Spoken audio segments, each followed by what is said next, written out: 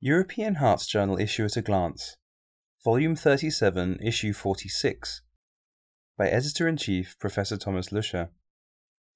Catheter-based and surgical interventions in cardiac and aortic conditions. Advanced heart failure is a growing epidemic since the available treatment options currently are palliative in nature. Indeed, although life expectancy has been improved thanks to modern medical treatment of chronic heart failure, and thanks to devices such as biventricular pacemakers and implantable cardioverter defibrillators, as outlined in the most recent ESC guidelines, the clinical outcome remains eventually dismal. The most effective treatment option, cardiac transplantation, remains reserved to highly selected and younger patients with advanced heart failure. Recently, left ventricular assist devices have led to improved quality of life and long-term survival for patients diagnosed with this devastating condition. In their clinical review, Left Ventricular Assist Devices, Current Controversies and Future Directions, Mark Slaughter and colleagues from the University of Louisville in Kentucky, USA, update previous reviews and summarize the history and clinical outcomes of left ventricular assist devices. They also focus on the current controversies and issues facing left ventricular assist device therapy. Finally, future directions for the role of left ventricular assist devices in the treatment of end-stage heart failure, either as transition or destination therapy, is discussed. The most important cause of end-stage heart failure is coronary artery disease. Whether percutaneous coronary intervention or bypass surgery is more efficacious in preventing reinfarction, remodeling and death is a continuing debate.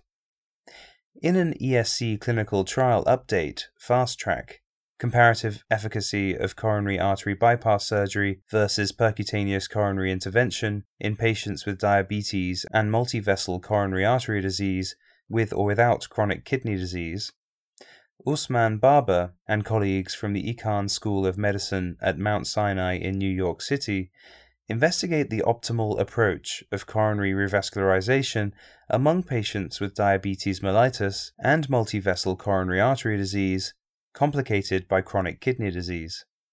To that end, they examine the impact of both approaches on cardiovascular outcomes in patients with diabetes with and without chronic kidney disease in an as-treated subgroup analysis of the FREEDOM trial. They stratified 1,843 patients by the presence or absence of chronic kidney disease, defined as an estimated glomerular filtration rate, or eGFR, of less than 60 mm per minute per 1.73 meters squared.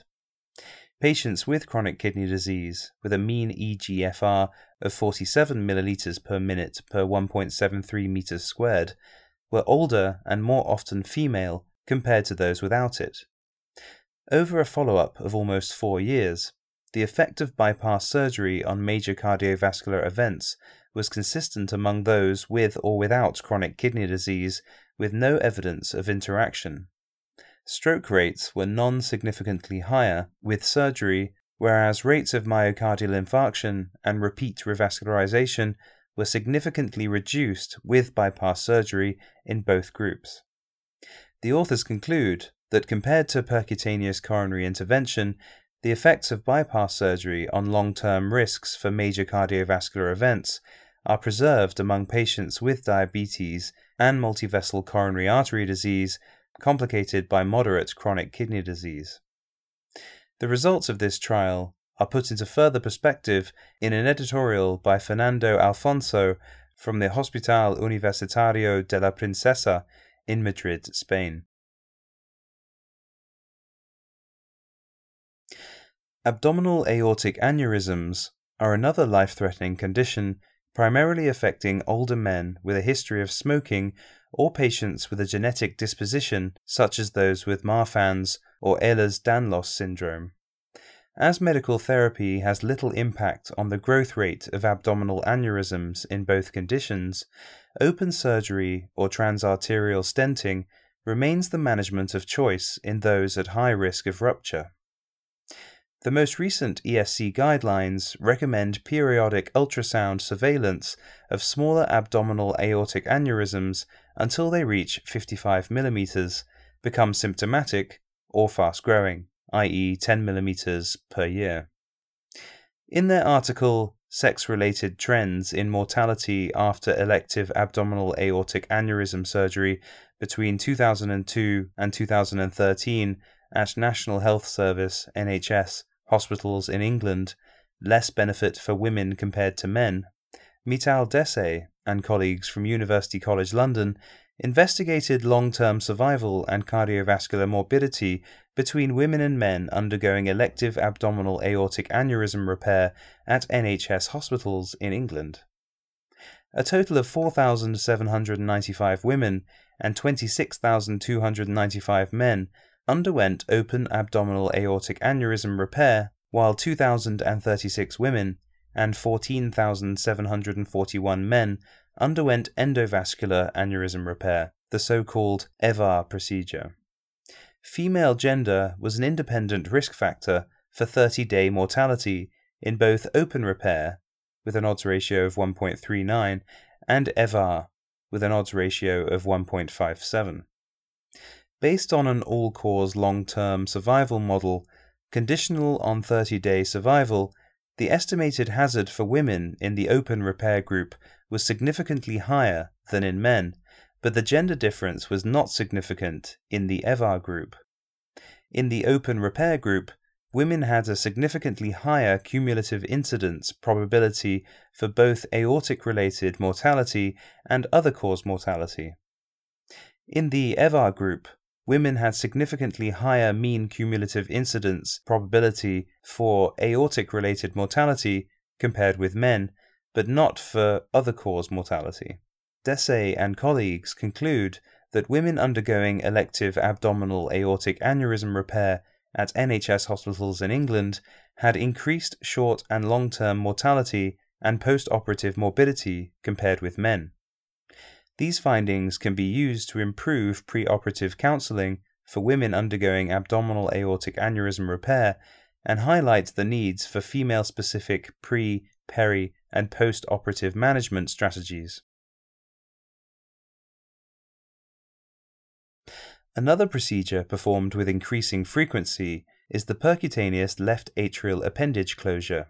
While novel oral anticoagulants have been investigated in large outcomes trials with thousands of patients, and are thus still the treatment of choice in stroke prevention, percutaneous left atrial appendage closure has only been assessed in small and middle-sized trials. Thus, large datasets are crucial for the further use of this promising procedure, as provided by Tom Wong and colleagues from the Royal Brompton and Harefield Hospitals in London, UK, in their article Outcomes and Costs of Left Atrial Appendage Closure from Randomized Controlled Trials and Real-World Experience Relative to Oral Anticoagulation. The authors set out to analyze randomized controlled studies and real-world outcomes of patients with non-valvular atrial fibrillation undergoing left atrial appendage closure with the Watchman device, and compared costs with available antithrombotic therapies. Registry data of left atrial appendage closure from 2 centers were prospectively collected in 110 patients with non-valvular atrial fibrillation at risk of stroke, suitable and unsuitable for long-term anticoagulation, with a CHA2-DS2 VA score of 4.5 and a HAS-BLED score of 3.8. Outcomes from PROTECT AF and registry study left atrial appendage closure were compared with warfarin, dabigatran, rivaroxaban, apixaban, aspirin, and no treatment, using a network meta-analysis. Costs were estimated over a 10-year horizon. Procedural success rate was 92%. Follow-up was 2 years, during which annual rates of stroke, major bleeding, and all-cause mortality were 0.9%, 0.9%, and 1.8% respectively. Anticoagulant therapy was successfully stopped in 91.2% of implanted patients by 12 months. Registry left atrial appendage closure, stroke, and major bleeding rates were significantly lower than those in the PROTECT AF trial. The mean absolute and significant difference was 0.89% of stroke and 5.48% for major bleeding. Left atrial appendage closure achieved cost parity at 4.7 years compared with dabigatran 110 mg and 8.4 years compared to warfarin. At 10 years, left atrial appendage closure was cost-saving against all therapies. The authors conclude that left atrial appendage closure in non-valvular atrial fibrillation in a real-world setting may result in lower stroke and major bleeding rates than reported in left atrial appendage closure clinical trials. Left atrial appendage closure in both settings achieves cost parity in a relatively short amount of time and may offer substantial savings compared with current therapies. Savings are most pronounced among higher risk patients and those unsuitable for anticoagulation. In a final research paper entitled Cardiac Energetics, Oxygenation and Perfusion During Increased Workload in Patients with Type 2 Diabetes Mellitus, Stefan Neubauer and colleagues from the University of Oxford in the UK remind us that patients with type 2 diabetes mellitus are known to have impaired resting myocardial energetics and impaired myocardial perfusion reserve, even in the absence of obstructive epicardial coronary artery disease. Whether the pre-existing energetic deficit is exacerbated by exercise and whether the impaired myocardial perfusion causes deoxygenation and further energetic derangement during exercise stress is uncertain. 31 type 2 diabetes mellitus patients on oral anti-diabetic therapies with a mean hemoglobin A1C of 7.4% and 17 matched controls underwent adenosine stress cardiovascular magnetic resonance for assessment of perfusion, i.e. myocardial perfusion reserve index (MPRI), and oxygenation, i.e. blood oxygen level dependent bold signal intensity change SI delta. Cardiac phosphorus MR spectroscopy was performed at rest and during leg exercise. Significant coronary artery disease was excluded by coronary computed tomographic angiography.